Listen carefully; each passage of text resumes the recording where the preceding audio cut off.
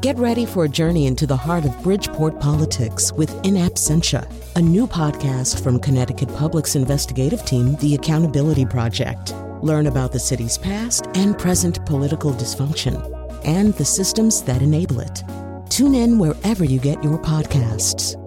Funding provided by Gregory Melville and Susan Fox and Kathleen Bromage.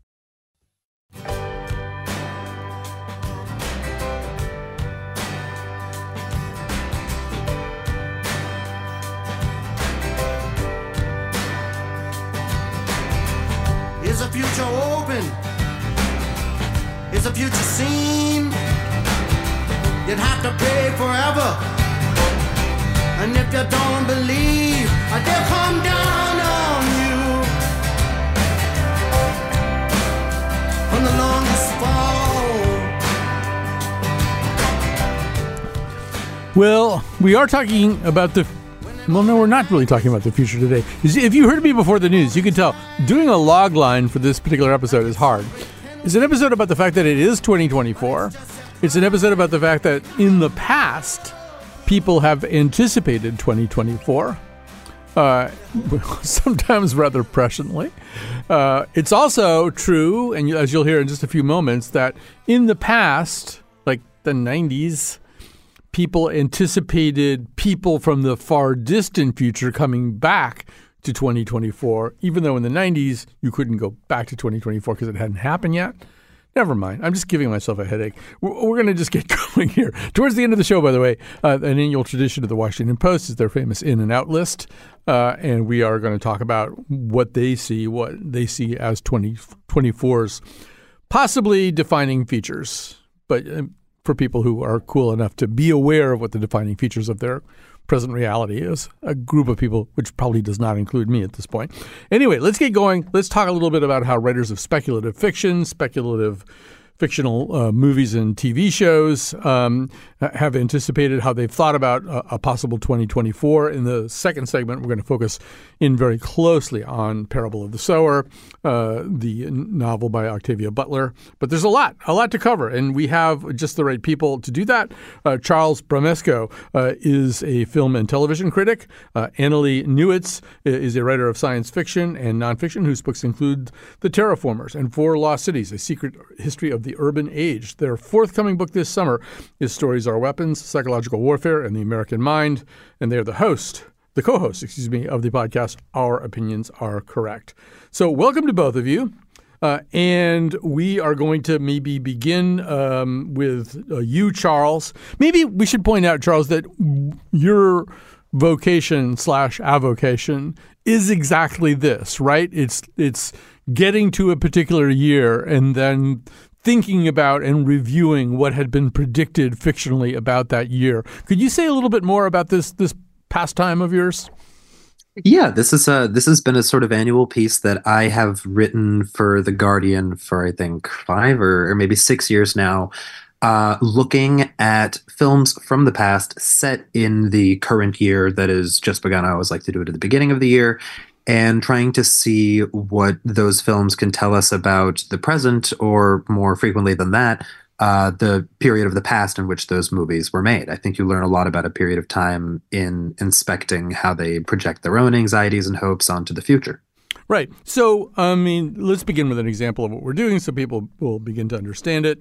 This is a movie that was made on what would appear to be a relatively low budget in the distant past. It's called Beyond the Time Barrier.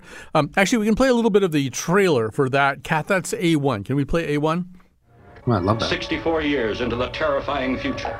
A beautiful, horrible cave world you've never dreamed of. A beautiful girl and love. Mankind was made sterile in a great cosmic plague. A new Adam and Eve are the only male and female left to repopulate the world. I value my freedom more than this. So you will attempt this escape even though we'll try and stop you? Yes. Really makes you want to watch it. Although when you watch the visual of it too, it's kind of where are Mike Nelson and his robots. I mean, this movie looks like Mystery Science Theater 3000 fodder if I ever saw it. The plot: an Air Force pilot tumbles through a tear in time-space continuum and crash lands in the space-age stronghold known as The Citadel, thus anticipating, among other things, the $300 million Russo brothers streaming flop called The Citadel, but that was in 2023. They missed it by 1 year. So, Charles, say a little bit about this. I mean, do your unpack it in your very unique way. Yeah, so this movie was directed by a fellow named Edgar G. Ulmer, who was the absolute master of the B-movie in the 40s and 50s, and he really classed up the joint on a lot of these, as you say, kind of mystery science theater, very hokey movies. But when you watch it, it's got great direction and pretty nuanced intellectual subtext to even, a sort of tawdry Pulp Fiction kind of thing, which is that in this future society, which, as they say, has been there's the last man and woman. The birth rates have been extinguished, and so everything has become very dystopian.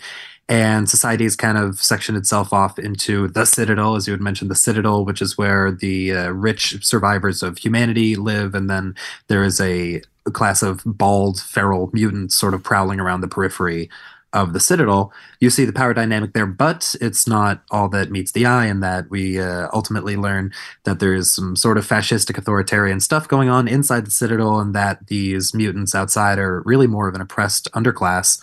And so, easy takeaway there about trying to keep perspective in mind when you are learning about the power dynamics of history, about who was the villain and who were the heroes in conflicts, things of that nature.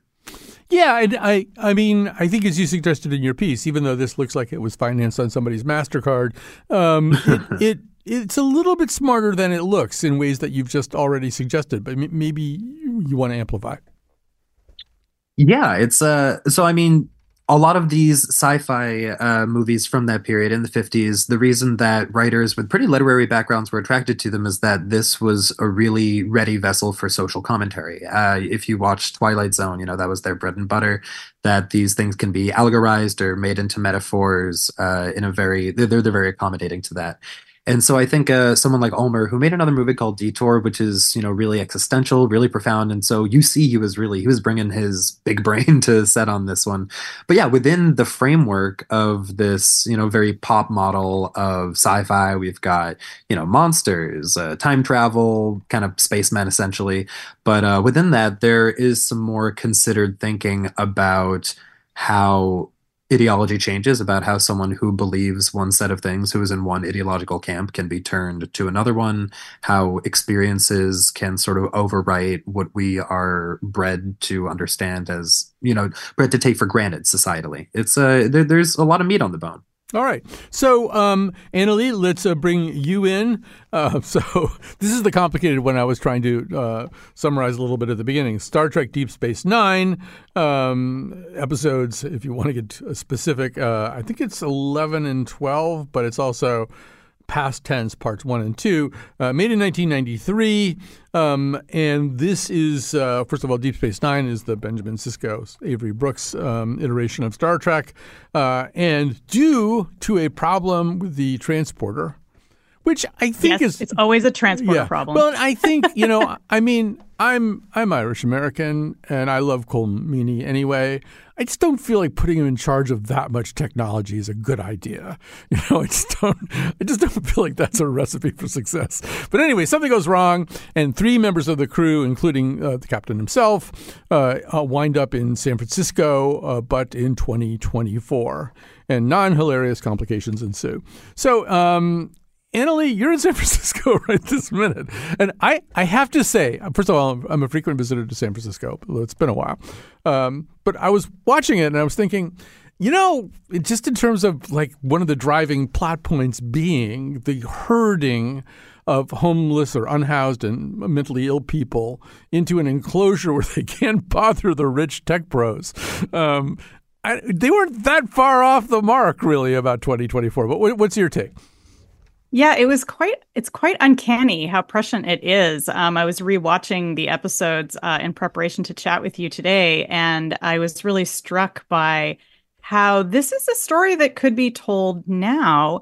The premise, of course, is just that there's this ruling class in San Francisco, and it's suggested throughout the United States. They mention that this is happening in major cities throughout the states.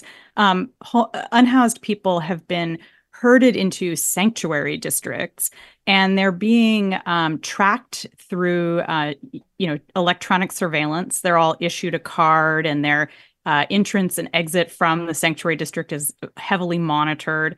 So it's this kind of high-tech dystopia where homeless people are in this walled space, this district. But what really struck me as funny about this episode is that, it's made in the 1990s. And the premise is that this sanctuary space where the unhoused are, they're being fed, they're being given minimal medical care, but there's some power.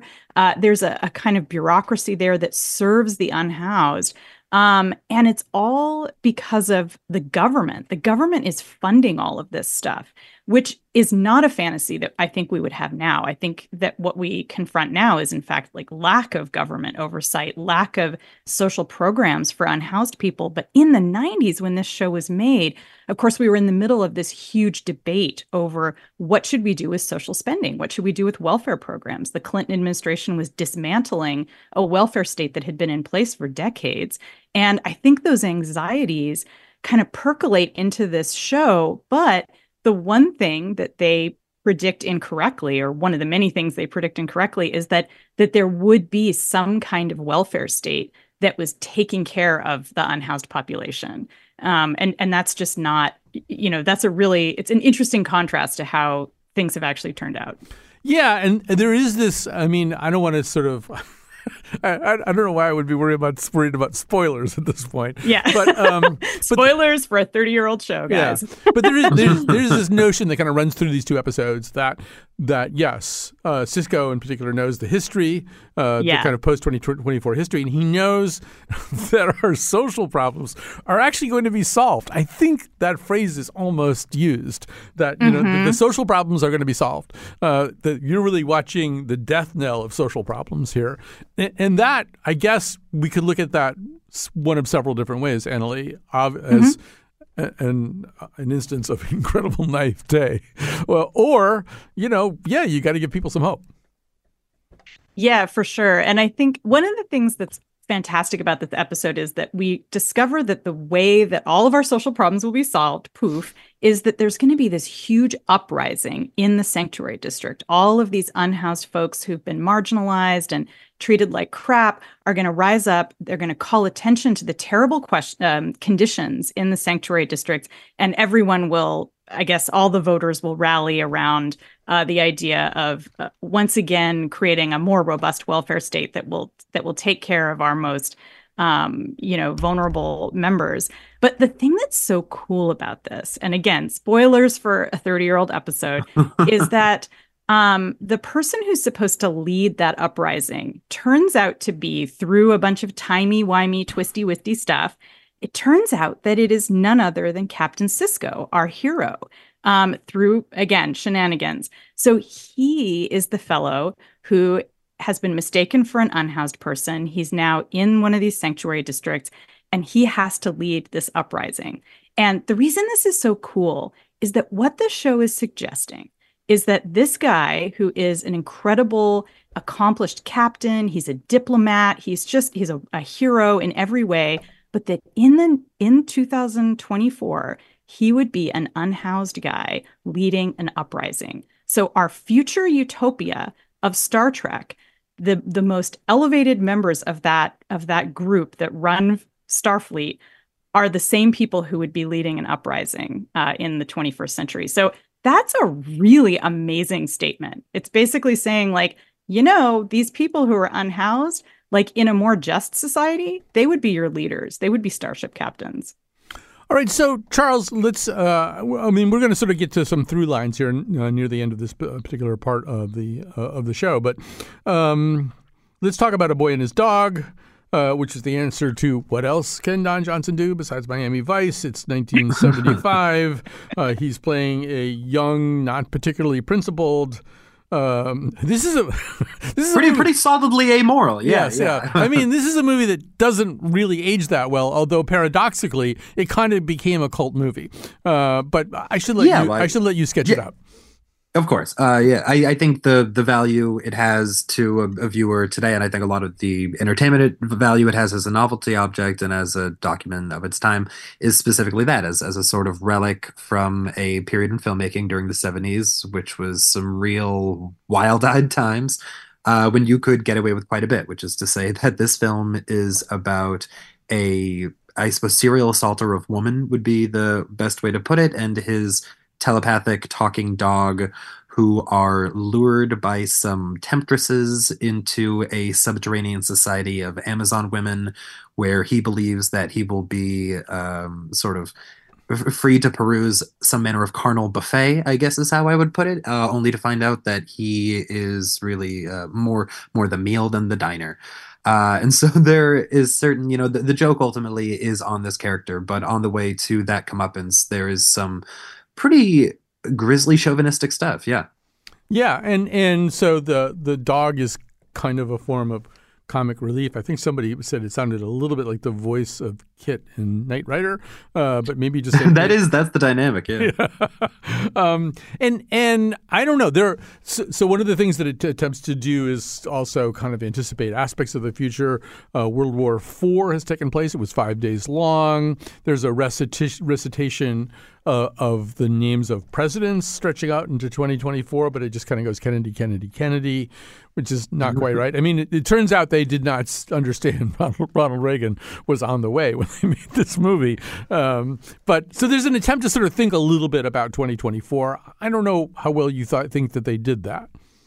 Yeah, well, I mean, this movie really shoots from the hip in terms of its politics, and we see in that sort of shotgun spray of ideology, they hit some pretty good targets. I mean, for instance, you mentioned the Kennedy, Kennedy, Kennedy joke. While they did not anticipate Reagan, political dynasty building is very much a thing. There were 2 Bush presidents after they made this movie. Mm-hmm. And it is, it's very satirically minded, very politically minded. The 70s was a very anti-authoritarian time. And so there is, to a certain extent, a kind of escapist way that they look at this post-apocalyptic society as a world without rules, where a man, a sort of ghastly, unseemly man, but a man all the same is free to do whatsoever he pleases, which, again, this being the 70s was mostly sexual. Right. So, Annalee, I mean, on your podcast a lot, you folks talk about how to think about the future, how to world build a different time period, or how to world build a different world. And as Charles has already suggested, and I think that you would agree, a movie like this made in the 70s is probably more about the 70s than it is about 2024. But can you say more than that as you think about how people map out this future, this imagined future that they're going to set things in? Absolutely. I think whenever there's a story about the future, it really is about kind of the anxieties and concerns of the present day. And I think what's useful about going back and looking at what we imagined the future would be is that we can really learn from the kind of mistaken projections that we made. Like I said, with the Star Trek episode, where we imagine that the welfare state will remain relatively intact. It won't be adequate, but it will still exist in ways that it doesn't exist now. And I think this is useful. We've been talking about politics. A lot of policy, when politicians and policymakers sit down to try to figure out how to allocate resources and what our 5-year plan or 10-year plan should be for infrastructure, for example, they're engaging kind of in this sort of futurism, in a bit of a world building activity. And looking at our stories and the ways that our predictions fall short can really educate us about what a realistic way might be to look at the future and to really consider the fact that the future can take us in unexpected directions. There can be multiple outcomes of a particular event. Events that seem dystopian can actually lead us to a better place. That's what Star Trek always shows us. And so I think it becomes really instructive for much more like futurism, where kind of the rubber meets the road, where we're really thinking about how we want our government to exist in the future, for example. I'm also wondering whether, and both of you should answer this, but Annalee, I want to stay with you for just a second here. I feel that the speculative fiction set in a different time, yeah, it does probe the anxieties of the moment and the confusions of the moment. I'm thinking about 75, when this movie was made, and I'm thinking, well, Erica Young's Fear of Flying came out in 1973. Really what you had been through in the time leading up to the release of this movie, it would have been a time in which there was a fair amount of confusion about sexual freedom. The late 60s were kind of a so-called sexual revolution, but it was also kind of the dawning of feminism, too. I can't pull out of thin air the founding of Ms. Magazine, but we're probably not too far off there. And so, a movie like this where this protagonist in a fairly horrific way is exploring his idea of sexual freedom. But there's a bill that comes due, right? You have to pay a tab at some point. And I'm wondering if that's maybe a little bit at the heart of these things, the idea in the 70s that we kind of opened up a whole bunch of new worlds of sexual possibility. But it was also clear that there would be winners and losers within that format, and that there was going to be some kind of future accounting for that, if I'm making any sense at all. That is a really interesting way of thinking about it. One of the lovely things about A Boy and His Dog, which is a movie that I'm quite fond of, is that, we have this fellow who, as Charles was saying, he's just sort of going around humping lots of women, and his dog offers lots of wry commentary about that. And then when he is taken down into this underground world, which is really fascist, like Jason Robards is like the scariest, kind of weird puritanical fascist leader down there. Don Johnson is turned into a sex object. Like, they're like, oh, you thought you were going to be humping people? No, you're going to be hooked up to like a weird milking machine. And then I'm pretty sure they're planning to just kill him. Like, I don't think they're going to keep him around once they extract all of his sperm. And so he's like, wait, what? I'm the object? Wait, I'm going to be just tied up and forced to perform sexually like the way women have for centuries? This is upsetting. And so I think that is precisely what you're describing, this kind of imagining the next step in feminism, right? Like, well, what if feminism went so far that men just became baby makers? And I think it's a little bit that, but it's also, as I say, there's a tab, there's a bill that you have to pay, and it turns out, you can't just like hump everybody. I would say from 68 to maybe about 73, there was this kind of notion that everybody could run around humping everybody else, and there really wouldn't be too many different. The pill came in, a lot of things came in. I think this movie suggests no.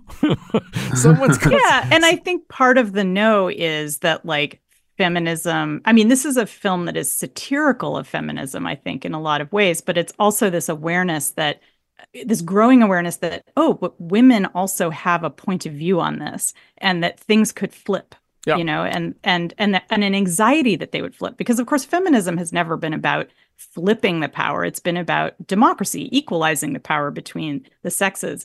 But yeah, I think that anxiety sure really shows through. Like, what if women treated us the way we've been treating women? Right. So, Charles, first of all, I want to say that a year later, Jason Robards was Ben Bradley in All the President's Men. So he was a force for good at that point. But so, Charles, I don't know. First of all, 2024, you do this every year. Is 2024 a good crop, so to speak? Yeah, this is actually, as I was going through, because some years, you got to kind of start scraping the direct-to-video dollar bin to find some stuff. But no, a lot of interesting titles this year. And I think, I was wondering why that is. I think it might be phonetic. I think the saying 2024 out loud kind of sounds like a malfunctioning robot, kind of sounds like some sort of like AI stutter. And I think people are drawn to that. It also, in terms of divisibility, it's a nice kind of round number. It appears in the brain very readily. I don't know, but there's been more thought about this year than in the past few. Prime numbers, I think, don't get as much play. No, that's 2023 knows not much. But Charles, also, it's also, it's counting by fours, and presidential cycles and Olympics and things like that. They count by fours. So that I'm just sort of yes-anding basically what you just said. Well, yeah, that's why if you look at this more broadly, the most predicted year before it actually happened, of course, was 2000. That was the one people were obsessed with because they assumed it's such a round, pleasing number. Something must have happened. Something was going to happen, and that's I think that's where a lot of Y2K come from. Just people thinking about times tables and division. Right. And then there was 2012 when the Mayan calendar was going to kill us all or something. That's exactly right. Yeah. All right. So we have to take a little pause here. These are both wonderful, wonderful guests, and I'm really starting to enjoy their other work, which I'm seeking out, and I encourage you to do it too. Charles Bramesco is a film and television critic. He wrote about 2024 for The Guardian. Annalee Newitz is a writer of science fiction and nonfiction, and I do recommend the podcast that they co-host, which is Our Opinions Are Correct. We will take a little break, and we will come back. 2024. I can feel it coming, I can feel it in my core, man, it's 2024. Hear me roar, better stay up on that porch if you ain't ready for that war, bro, it's 2024. Support for this podcast comes from Hartford Healthcare. Elevating Health is funded by Hartford Healthcare. Loneliness can be a significant health risk to people of all ages. Dr. Laura Saunders, a psychologist from Hartford Healthcare's Institute of Living, talks about social isolation and why we need to connect in person. Loneliness actually is a pretty significant health risk for people that struggle with social isolation. It affects their blood pressure, it affects their immune system, it affects your willingness to get up and get out, and can cause some not just emotional issues, but health problems as well. You're not alone. Dr. Saunders explains how important it is for us to look to others and get out of our comfort zone. I like to talk about social isolation as not just that individual's problem, but it's a community problem or it's a family problem. We need to connect with others. We can take space at times as well, but we need to step out of our comfort zone and do things to connect with other people. It's life-saving. For more information, go to ctpublic.org/elevatinghealth.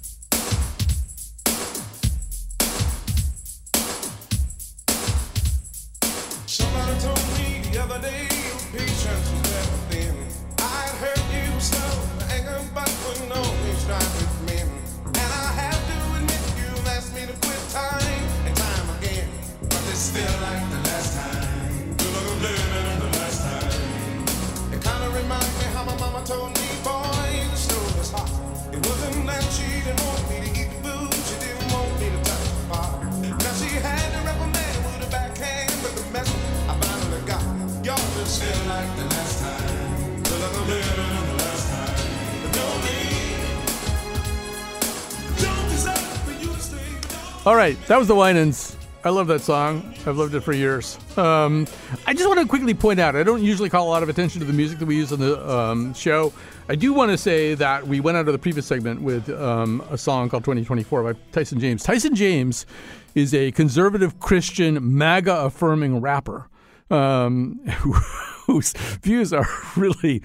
well, they're very unpalatable. But I mean, you know, all these dystopian futures that we talk about, all these ways of imagining 2024, he'd fit into most of them.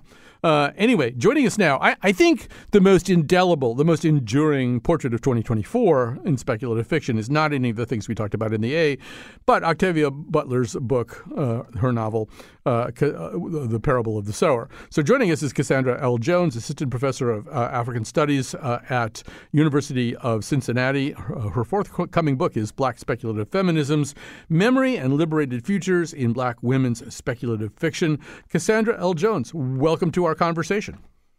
Hi, I'm happy to be here. So Parable of the Sower begins in 2024. It actually moves forward in time a few years from there. Mm-hmm. But and we should say it was written in the early 90s, published in 93. You know, we were just saying in the previous segment that the time that you're writing in or the time you're creating in, when you create a future world, you bring a lot of the anxieties you have at that moment into the future you imagine. I think this is very true for Butler, but say a little bit about how you see that in this work. Sure. I think, where DS9 had the sanctuary and existing welfare, Octavia Butler's world has company towns and abject poverty. So she is really thinking about, she's looking around at what is happening in the early 90s, the rise of gated communities, the that defunding of various public institutions, and thinking, well, what if these things continue, unchanged? What is that future going to look like? So she is equally, she's got those kinds of anxieties present in her work. She's, projecting them into a future in a way that I think makes her work a little bit more prescient. I think that's why she keeps coming up in conversation recently, because we see a lot of the things that she predicted coming true. Particularly around defunding public institutions, like public schools, welfare systems. In her world, there are no, fire departments. So there's a real kind of pulling away from communal care and investment in communities towards investing in one's own family first.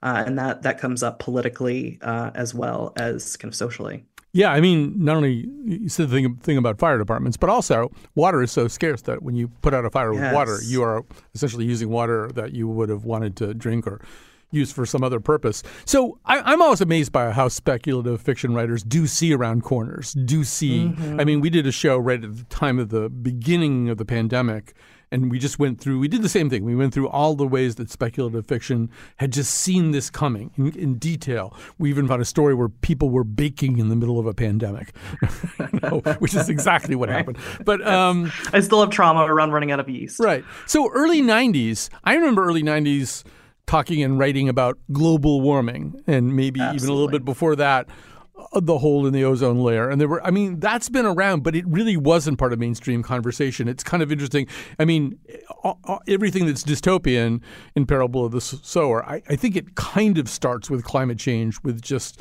the uninhabitability of a lot of the planet. So, I mean, I don't know. I don't know what there is to say about this other than Butler did this amazing job. I agree. I mean, she's definitely, she's hitting climate change. She's hitting droughts, heat waves, wildfires raging out of control. And at the same time, she's looking at how that has a knock-on effect on political stability, economic stability, and it creates these kind of mass migrations of people moving north. And she has them literally battling wildfires, but what we're seeing is that the kind of separation of families that are happening both through these traumatic events, through the kind of forced migration. I think the way that she is able to see around those kinds of corners has to do with her as a kind of individual, right? She was an active reader. She was a news junkie. She read newspapers, listened to radio programs, science magazines. I mean, she collected all of these various sources, and then she saved them. And I would say not only that, she was an active reader. She's taking notes in the margins. She's making connections to other pieces that she's read. She's asking questions. And again, really thinking about why these things are happening. And then projecting on, if we do not change them, what is the end result of these types of policies? If we're not going to pay any attention to climate change, if we're thinking about how do we, we're just going to ask for more studies before we actually take any action, what is that going to do to the lived experience of people, in precarious positions? They are, how is a drought going to impact people who are already kind of struggling to make ends meet? If the price of water goes up, if the price of food goes up, right, how will that impact communities? So what we see in Lauren Olamina's case is that she is a woman in a, barely hanging on to lower middle class, or a young woman. And when her community collapses, she is left with nothing, just a couple of people from this community, and she is forced to rebuild her life.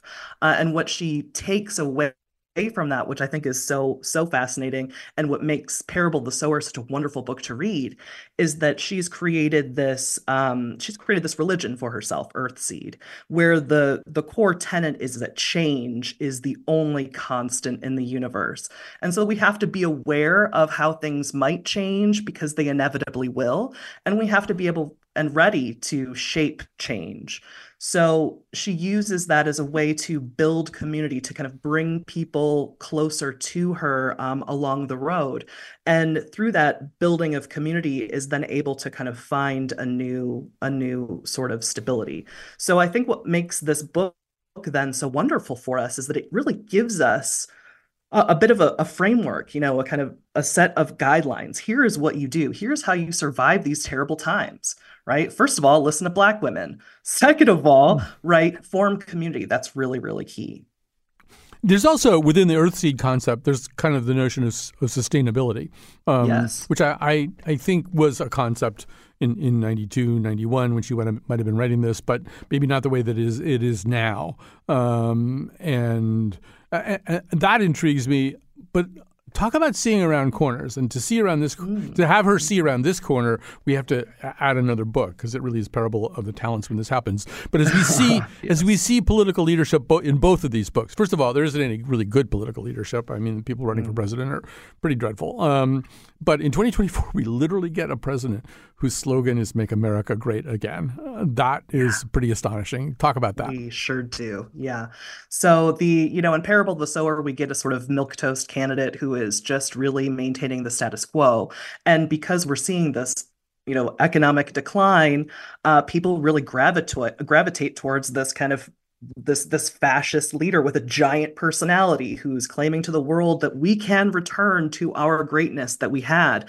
And it gets just enough of this sort of apathetic voter group to really mobilize and vote for him. And that then has he brings with him this kind of emboldened group of white supremacists and then far right Christian groups who then kind of take it upon themselves to I guess sort of discipline groups that have less power than they do. So we end up seeing children ripped away from families and adopted into, quote unquote, proper Christian homes.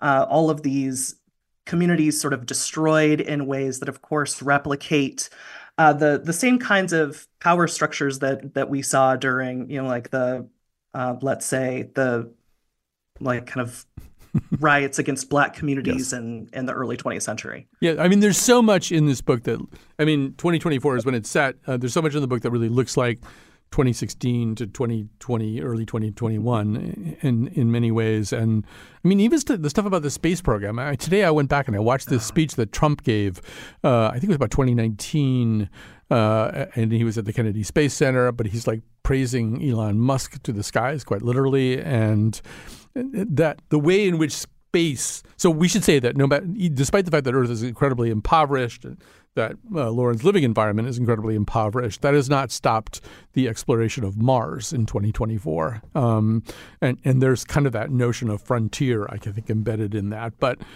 I thought in that way, Butler, she kind of had a pretty good handle on the present moment. I think we still think about space that way. Yeah, and I think that she also kind of saw the way that people would be pushing back against wanting to explore Mars as why are we spending money in these locations when we could be addressing problems here on Earth? But Butler's view, and then Lauren's point of view as well within the novel, is that of course we should be looking at the stars, because if we are going to keep on this track, we may well destroy this planet. So what are we going to do? How will we survive? So she really has, Lauren has this, the saying that we need to take root among the stars, that's the destiny of humanity. So that, I think in that way that she has that kind of push and pull with the relationship to NASA and space exploration. So Cassandra L. Jones, the last question I have time to ask you is about the title of the book. So the Parable of the Sower in the Bible, Jesus is talking about the seeds that are scattered for different kinds of ground. But I'm also thinking about whether Butler herself considered this novel to be a parable. In other words, this is a story that is meant to illustrate a point about how one's behavior might affect future conditions. I mean, I don't know if we know anything about that, but I'm wondering whether the title almost has a double meaning. Well, she did talk about how her writing is meant to be instructive. That she found the process of writing for herself healing, but that she also really was trying to provide some ideas about insight into what might happen, again, if these things remain unchanged, but also how we might deal with those. So she really did think about this novel in that way. All right, we have to pause now, but Cassandra L. Jones is Assistant Professor of Africana Studies at University of Cincinnati. Her forthcoming book is Black Speculative Feminisms, Memory and Liberated Futures in Black Women's Speculative Fiction. Thank you so much for your time today. And we're going to take a little break right now. We're going to come back. We're going to talk about the always fascinating and tantalizing, but also to clueless people like me, puzzling in-out list of the Washington Post. If thine is the glory, then mine must be the shame. You want it darker. We kill the flame.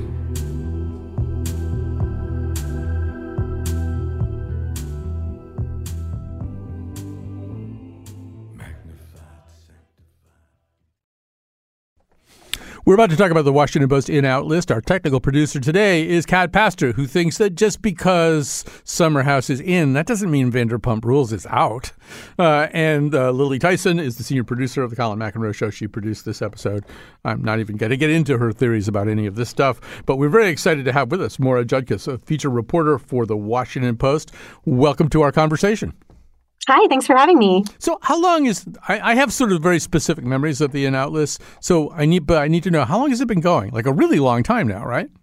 Yeah, 1978. It's this tradition that's been handed down to various Washington Post feature writers ever since, and I'm the latest one. Yeah, I remember working in a newspaper's features department in the 1990s, and we would look at it every year, and we would know almost always the out things. The things that were out, we would sort of recognize, and then the things that were in, we often didn't really know about. And now that I've gotten older and I work in public radio, I often don't recognize either the out thing or the in thing, although there are exceptions to this that we will go over. But maybe is it folly to ask you if there's any kind of spotty, semi-broken through line that you see as you put something like this together? I mean, is everything just sort of specific to its category, or do you ever sort of think, oh yeah, so 2024 is this kind of year? Yeah, so you can kind of take the temperature of a year in a way. When we look back through previous lists, we all like to see kind of what the mood has been. We try to capture that mood. Are people optimistic? Are they depressed? Are they just very blasé about all these trends? Especially after there's been like a big event, like our first post-pandemic list was a pretty unusual list for sure. A lot of references to that too, but you could kind of capture the optimism, a little bit of the vaccines had just come out. People were starting to feel like they could emerge a little bit. You can kind of see what the vibe is based on all the collective items of the list. Yes, I would agree. So let's talk about some specific ones. If people have never seen this, they might not really get the drift of it. We wanted to talk about, because we did multiple shows about the Roman Empire last year after it surfaced on TikTok that men think about the Roman Empire all the time. Of course we do. But the Roman Empire is going to be out. It is out. And the Mayan Empire is in. You better help us understand that, because we're going to have to do 3 or 4 Mayan Empire shows, and we don't want to be wrong about this. So first of all, that one came from one of our science reporters. Part of what we do for the list, I kind of see myself as a curator. Like, I can't possibly know every single thing that could be in and out.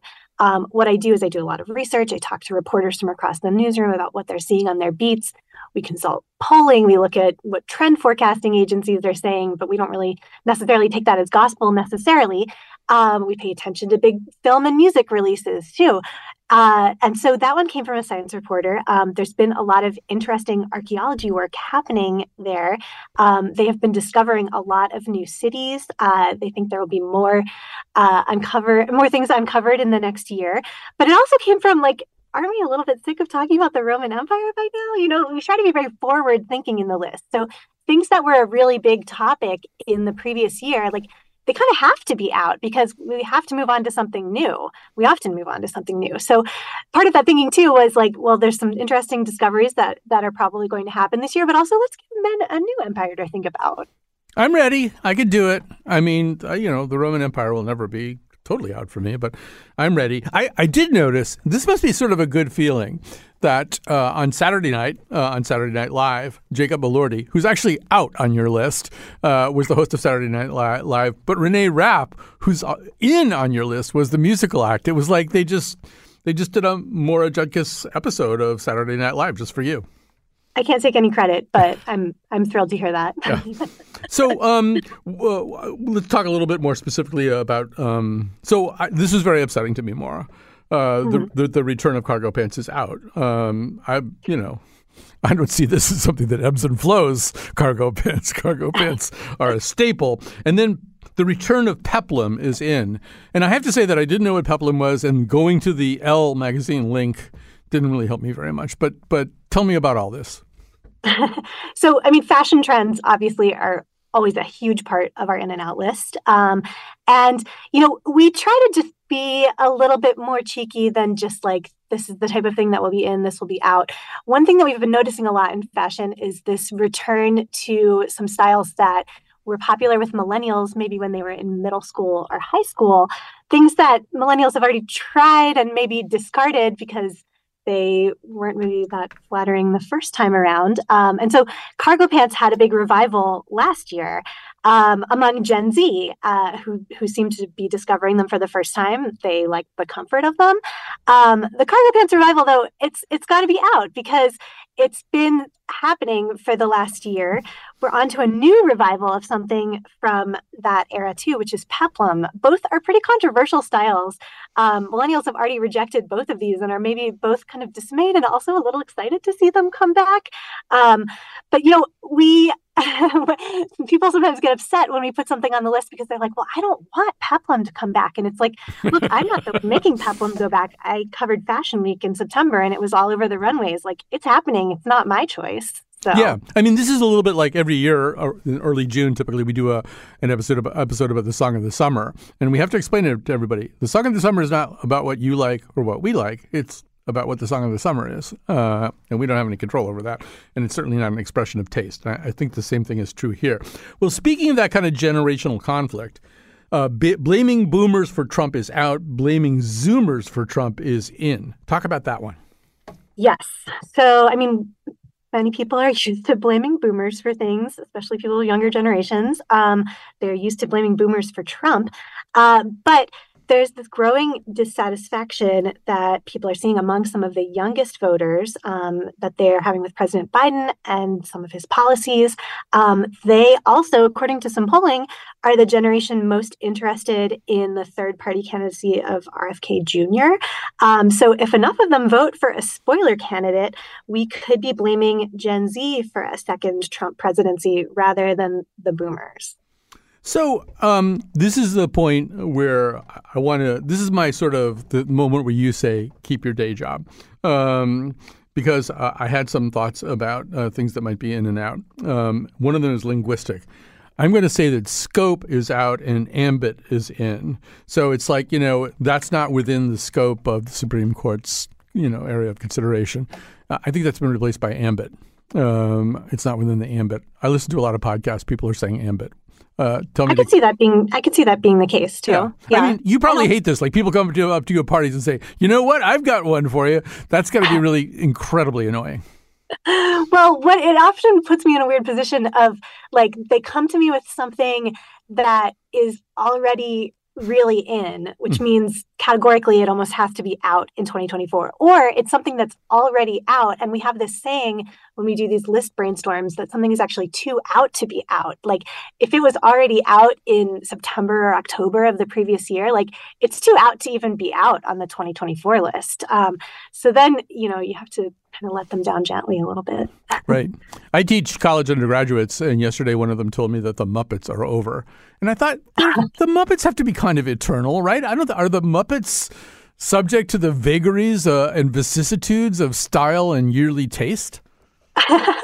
I mean, in my heart, the Muppets are never out. But again, it's like, sometimes these trends are forces beyond what any of us like to see. Like, there are definitely things that I have been like really sad to put on the list because like, I just bought that, But you know what? It's like, it's not up to me. It's the list. It's a force of its own. You know perfectly well you ran out in November and bought peplum up the kazootie. Hey, I still have my old peplum from the first time it was here, actually. So it's vintage peplum. Yeah, I'm worried about insider trading here. Yeah, you're going to be like those senators who dump their airline stock, when COVID broke out or something. But yes, and I think it's also a mistake. For example, I had what I knew was a false aperçu today. We're almost out of time here anyway, but I was at the dentist and they didn't have the little swirly spittoon anymore. The little swirly spittoon? And they said, oh, no, nobody's going to do this anymore. So, oh, really? Yeah. So, jot that down on a Post-it. Okay, I'll remember it. And I'm sure it's not going to It'll be out next year. It's not cool enough to be interesting what happens at the dentist. Moira Judkis, features reporter for the Washington Post, in the air of the very important tradition of the in-out list. What's in and what's out for 2024 appeared December 29th in the Washington Post. Thanks for your time today. Thanks for having me. All right. We got to say goodbye. Unless goodbye is out. Adieu. And we will be back.